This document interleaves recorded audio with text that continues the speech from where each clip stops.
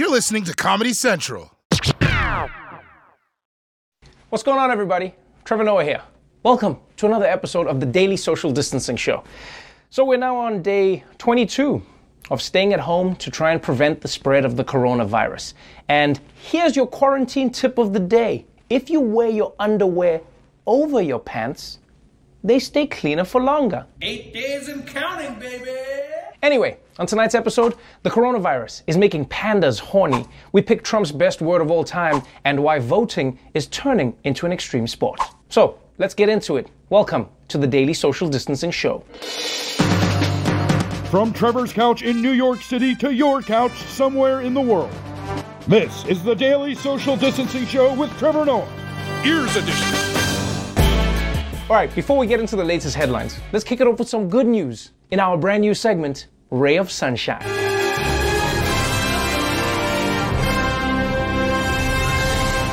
All right, first up is news out of India. So many people in India are quarantined in their homes that for the first time in a long time, you can actually see the real color of the sky. And this has happened in some of the most heavily polluted areas of New Delhi, where there was just smog every single day. And one of the images that's been going viral is this one that came out of New Delhi, which shows the before and after of 1.3 billion people staying at home. And that's amazing, right? Just look at how beautiful New Delhi is without any pollution. It looks like the entire city went on Queer Eye. You've been hiding yourself under so many layers of smog. You've got to let yourself shine, girl. I mean, goddamn. Those are some blue skies. I bet India probably even forgot there was a time when skies weren't gray. It's the same way America forgot there was a time when presidents weren't orange. Yeah, they used to be brown. And it's not just the environment. With humans locked away, animals are also starting to flourish. Here's some good news coming out of Hong Kong. A zoo, which has been trying unsuccessfully to get its pandas to mate for 10 years, reported that finally, yesterday, the pandas spontaneously started having sex. And the researchers say they think it's because nobody is at the zoo. And I'm like, yeah, I don't need to be a researcher to know that that's what's happening. Of course the pandas are having sex now that nobody's there. How do you think you would react if every day hundreds of people came to your bedroom window like, come on, have sex, do it. Come on, have sex, do it, put it in. So I don't blame the pandas. I mean, like, even when I have one person watching me during sex, I'm like, hey, can you look the other way? I'm just real self-conscious, right? Would you mind look the other way? It's a lot of pressure. This just makes you realize that when we're telling our grandkids about coronavirus years from now, the animals are going to be telling a completely different story. Grandma, tell us about the coronavirus. Oh, little ones, it was a wonderful time. There were no humans, and your grandpa was smashing me like there was no tomorrow. So, good news for those pandas. Although the bad news is, now that nobody's watching, the monkeys have all stopped having sex. And those guys are freaky. Now, please, don't get me wrong. Corona's also bringing out some of the best in humanity. Lifting spirits during this tough time is a real superhero. Batman is hitting the streets of San Diego. By day, Chris Banner runs a lawn service, helping cut weeds and fire lines on people's property. But when duty calls, he suits up. He's got the bat suit, and he's got the wheels, a replica 1989 Batmobile that he and a friend built. Normally, Chris gets paid to make appearances at birthday parties and other special occasions. But while the pandemic goes on, he decided to just hit the road and make people smile. Aww, that is such a sweet idea, man. That guy's a hero. I just hope he never started talking like Batman, because that would have freaked people out. Yeah, it's Batman. That's right, kids. It's me. Whoa, is that coronavirus? Get away, dude, get away. No, this is just how I... Well, this is not the time. Just use your normal voice, man. What's wrong with you? Yeah, you're right. I should... Okay, go back to that voice. That one is not cool. All right, that's it for the good news. Let's catch up with some headlines. Right now, the worldwide number of confirmed coronavirus cases has now steadily climbed to 1.3 million people. And while some countries are seeing progress, other countries are preparing for the worst. In fact, after facing criticism for his response to the pandemic, Prime Minister Abe Shinzo has now declared a state of emergency. And in Britain, Prime Minister Boris Johnson has been moved to an intensive care unit after his coronavirus symptoms worsened. So now, Because the UK doesn't have a line of succession for when the Prime Minister is out of commission, Johnson has deputized his Foreign Secretary to fill in for him. And I'm not gonna lie, I thank God that in America, the president doesn't just get to pick whoever he wants to take over for him. It's good that there's a line of succession, because who knows who Donald Trump would pick. While I'm in the hospital, Doc Antle can take over for me. He's like a Dr. Fauci, but he f***s. Oh, and speaking of President Trump, while the US is bracing for an explosion of new coronavirus infections, the White House is also bracing for more backlash. You see, they haven't been listening to coronavirus warnings that they've been receiving for months. Just today, Axios reported that Peter Navarro, Trump's trade advisor, wrote a memo back in January where he warned very accurately that if America didn't take immediate action to stop the coronavirus, it would break out in the United States and it would kill hundreds of thousands of people. And on top of that, he also predicted that it would destroy the economy. So Trump got warnings from the HHS, got warnings from his intelligence agencies, and even got warnings from his own economic advisors. And he didn't heed any of those warnings. Basically, if there's ever a warning, Trump just will ignore it. Yeah, coronavirus, check engine lights, I bet even choking hazards. Half of Mike Pence's job is just pulling Legos out of Trump's throat. It was a yellow piece, so I thought it was a piece of cheese. I know, Mr. President. Easy mistake to make, sir. Now, it turns out, Trump has been ignoring so many warnings that the Daily Show investigation team managed to get some of Donald Trump's voicemails, and it turns out he was even ignoring warnings from coronavirus itself. You have 4 messages in your inbox. Message 1. Hey Donald, this is Coronavirus calling. Been trying to contact you for a little while now. Wanted to let you know I'm going to be branching out of China into the United States soon.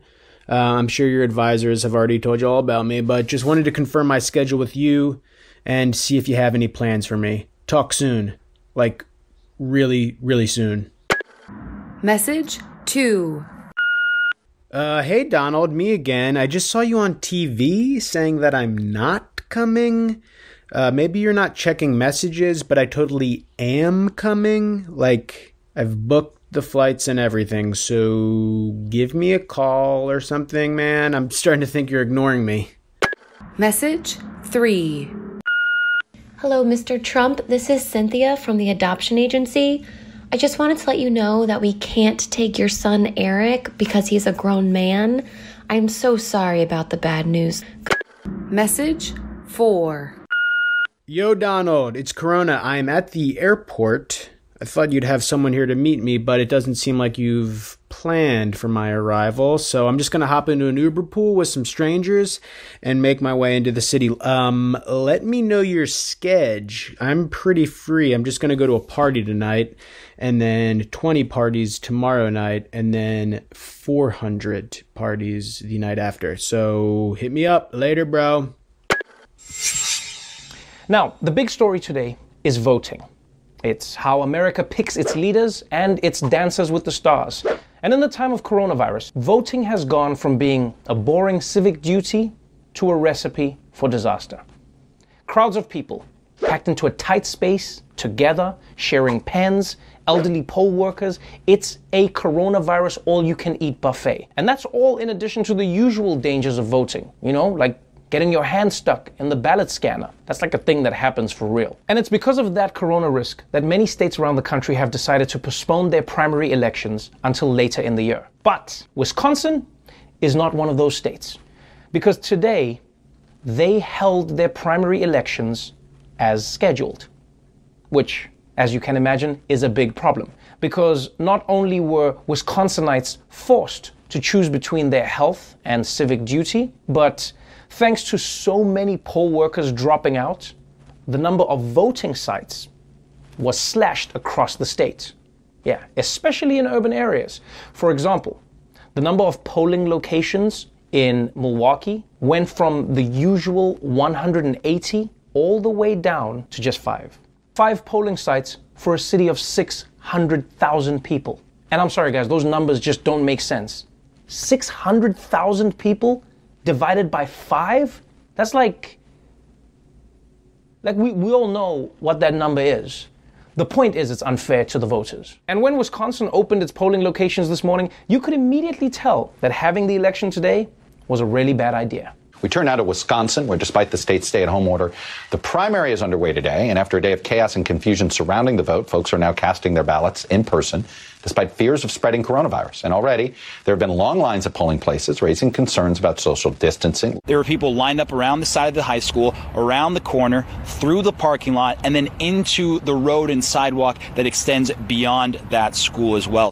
Okay, seriously? This is just ridiculous. People standing around the block, huge numbers waiting to vote.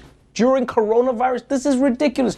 There are only 2 reasons people should be waiting in line for hours around a block. Either Baby Yoda is doing a meet and greet, or you're buying a pair of sneakers that are too nice to ever wear. And so you just put them in the back of your closet and you brag about having them, but nobody ever knows if it's true or not. That's what I do with my Jordan 5s. Clearly, this is not the ideal way to run an election, especially during a pandemic. So the obvious question is, why didn't Wisconsin delay their primary like all the other states did? Well, you see, it turns out Wisconsin's Democratic governor, Tony Evers, tried to delay the primary, and he tried to make it easier for people to vote by mail. But he was blocked by the Republican legislature. Now that doesn't make sense, right? Voting by mail might sound like a weird idea, but every state already allows it in some form. And not only that, 5 states conduct their elections entirely by mail. So many experts right now are arguing that the most responsible thing to do during coronavirus is just have everybody mail in their votes. Oh, and for my younger viewers, mail is when you have like a message and you send it to someone on a piece of paper. It's like a TikTok, but in an envelope. Yeah. Oh, and an envelope is like an app, but you open it physically, like with your hands. So the big question is, why are many Republicans in Wisconsin and around the country resisting efforts to make it easier to vote? Well, I mean, they're still giving their usual talking points about trying to prevent voter fraud. But recently, prominent Republican leaders have been slipping up and telling the truth. Donald Trump has said that if we voted by mail, Republicans would never win again. The things they had in there were crazy. They had things, levels of voting that if you ever agreed to it, you'd never have a Republican elected in this country again. The Speaker of the House in the state of Georgia has said the same thing, that they don't want more voter participation. This will be extremely devastating to Republicans and conservatives in Georgia. Every registered voter is going to get one of these. So, this will certainly drive up turnout. Okay, this is insane, man. These Republicans are afraid that if more people get access to voting, they're going to lose elections. And so instead of just coming up with policies that are more popular, they'd rather just make it harder to vote. Basically, these Republicans believe in the free market for everything except themselves. I mean, think about it. If someone was getting bad scores at the Olympics, what would they do? They'd probably try and work harder and improve their routine. Yeah? But if Republicans were in that situation, they would just be like, why are you wasting your time? Just steal the judges' scorecards. Problem solved. I mean, for years, people have suspected it, but now Republicans are just saying it out loud. We don't want more people to vote because then we think we're gonna lose. Yeah. I don't know why they're saying it out loud. I mean, maybe it's coronavirus. Maybe it's being quarantined indoors. You lock people up inside for long enough and the truth comes out. Oh, I'll tell you what I really think of your cooking, Melinda. So, the battle around voting is shaping up to be one that will not only affect the primaries in the months to come, but also potentially the general election in November. Because coronavirus might go away in the summer, but just like pumpkin spice, it could make a comeback in the fall. And if some Republicans have their way with how all Americans can or cannot vote, then best believe those panda bears in Hong Kong won't be the only ones getting screwed. Before we all became the human version of indoor cats, there was some very important voting happening in this country. And I'm talking, of course, about the Daily Show's very own bracket tournament to pick Donald Trump's best words. We started with 64 words. 3 million votes were cast by you. And tonight, my friends, we are ready to announce the winner. But first, since we have the time, and Lord knows we have the time, let's review some of the other contenders with one last look at the president doing what he does best. Taking the English language and putting it dick first into a wood chipper. President Ulysses S. Grant, President Franklin Delano, Americans of all walks of life rose up, heart, lung, and liver transplants. We just set another stock rocket. You saw that, right? Made a pivotal, really, and I mean this was pivotal. Rich traditions. These historic accomplishments shades to be a sanctuary. In April of 2014, chasms of distrust. And then they announced there was no buys, no. In this business, no business, no. I'm pretty certain Trump just took an entire dictionary and mashed it into a single word. Truly, truly talented. And you know, for a guy who doesn't drink, Trump regularly sounds like he's 15 beers deep. Even Obama did a Mando croquet. Now go to Max Pence, I need a pizza. Set up a pizza in the oven. Set it over. So, which of Trump's best words is his best word? Well, here to reveal the winner are Michael Costa and Roy Wood Jr. Whoa, what a tournament, Roy. I mean, when we started this bracket a month ago, nobody knew the effect it would have on the world. People are now in quarantine. Yes. New York City has a hospital boat. The stock market has crashed. Pretty sure that's because of the coronavirus, but yeah, keep going. I just put you on mute intentionally, so I didn't hear what you said, but the point is the bracket made a big splash. Let's find out now who the winner is. I hope they now go and take a look at the oranges of the investigation, the beginnings. And God bless the United States. Thank you very much.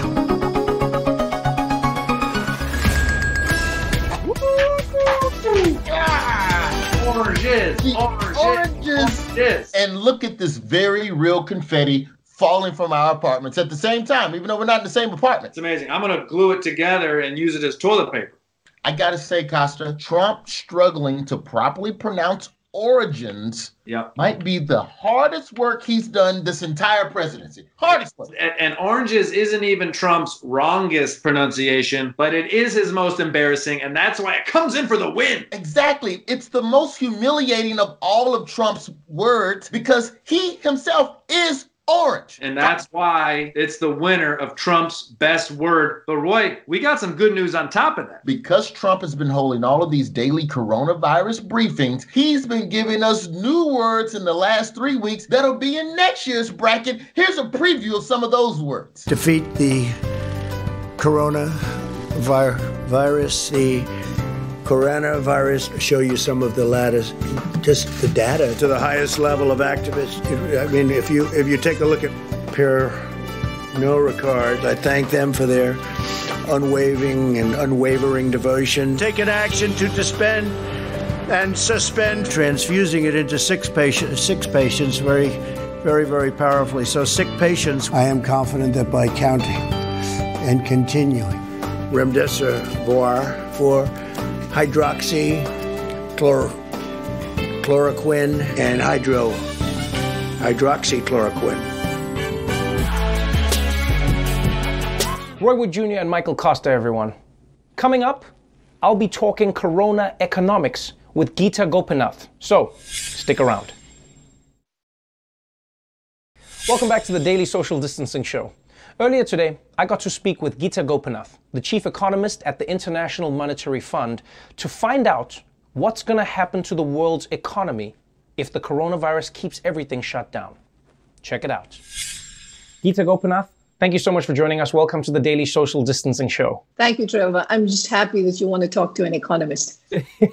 I think economists are some of the people we need to speak to the most right now because money is going to be the second biggest loser, I guess, in coronavirus. Obviously, human life comes first, and then you have money, which people need to sustain themselves and survive. As the IMF, you lend money to countries, which means you can learn a lot about what countries are going through and what they need. What have you garnered, from your insights into what countries need right now? So the first thing I just want to flag, Trevor, is that we've had over 90 countries come to us to discuss financial assistance. And so this is unprecedented. It hasn't happened before. So it tells you the scale of the crisis that we're dealing with.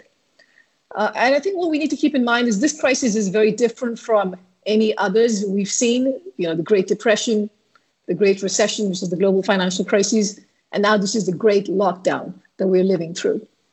So firstly, the shock is so unique. I mean, like you said, this is a human tragedy first. It's a health crisis. So this is not something that we're used to. Second, in terms of helping countries and telling them to think about what comes next, there's so much uncertainty because economic policy is not going to be able to determine the spread of the virus or how intense it's going to be or how many deaths there will be. All of that comes from public health and science. And the third factor is that while in the past, if you lent a country money and you told them to spend it, that would stimulate activity. But this time around, we actually don't want people to go out and spend. We want them to stay at home. So this is about maintaining their economic system so that when this disease is under control, you can see a faster recovery. I know this may sound like a really stupid question, but is there a point where money just runs out? If very few people are working, if everything is shut down, if nobody is moving money around, earning money, spending money, is there a point where governments say we don't have, or what happens at that point? What is the tipping point that as an economist you're worried about?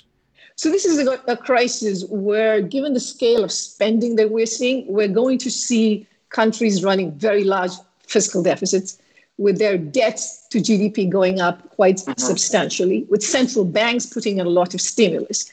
Now, in theory, central banks can always put in as much stimulus as they want to. But that said, there are limits to what they can also do. But this is a real challenge that countries are grappling with. But that said, you have to think about the counterfactual, which is if you don't do what you're doing now, you could actually end up in a worse situation because the economic activity would collapse so severely that your debt to GDP would be even worse, right? So things could be worse if you didn't do what was needed right now. And I think that is something everybody recognizes at this point. Some people have argued that the economy could be put into a coma right now, and it's not in effect dead, because unlike the Great Depression and unlike the recession, as you said, there isn't, a real underlying cause in the same way. It's not, it's not a loophole in the market that's causing something, or it's not a failure in real estate that's happened. It's a strange thing that's affected the entire market, and some argue that means we can experience a huge jump afterwards where everything goes back to normal. Can that happen? And if so, how long would it take for that to happen? Great question, Trevor.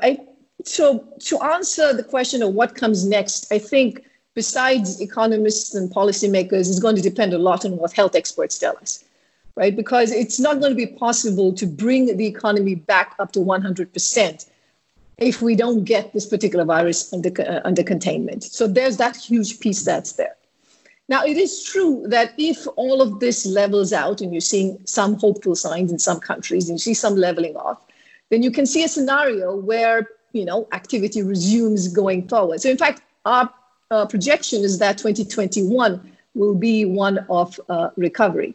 But there's so much uncertainty at this point. If the containment measures work, and this is not a very prolonged period, if people can get back to work much more quickly, then we can think about a rebound coming, and the policies that have been put in place, if they're effective, then we can see a rebound happening. So before I let you go, we're obviously talking about the economics of a health crisis that has affected every aspect of human life. Policymakers, as you've said many times, are going to be instrumental in deciding how governments respond and how nations are, in fact, going to be affected and how their people are affected. What is the advice you've given to leaders out there in how they figure out what to do with their economies?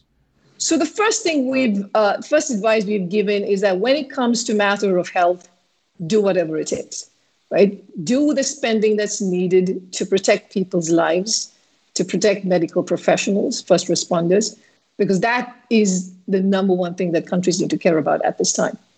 Secondly, it is very important to make sure that people who are losing jobs can maintain a basic lifestyle so that they have the income to be able to feed themselves, to take care of their health. Basic services have to be provided to them. And it's very important to make sure that firms, the small and medium enterprises, have the resources that are needed so that they can stay alive, so that once we pass this phase, we can see a recovery happening much faster. Well, I hope they take your advice. Thank you so much for taking your time to explain some of this to us. And I hope that you're right, and I hope it happens sooner than later. Well, that's our show for today. Before we go, though, please remember, this is going to be a harrowing week for doctors, nurses, and first responders around the country. And you can help them protect themselves while they save lives. We need to help them get masks, gloves, and gowns that they need. So please, go to Thrive Global's First Responders First and donate whatever you can to help get PPE to the people saving our lives. And if you want to help in New York City specifically, please then go to the New York Mayor's Fund COVID-19 response, and you can help them out. Stay safe out there, wash your hands, remember to wipe from front to back, not side to side, and I'll see you again tomorrow. The Daily Show with Trevor Noah, Ears Edition. Watch The Daily Show weeknights at 11, 10 Central on Comedy Central and the Comedy Central app. Watch full episodes and videos at thedailyshow.com. Follow us on Facebook, Twitter, and Instagram, and subscribe to The Daily Show on YouTube for exclusive content and more. This has been a Comedy Central podcast.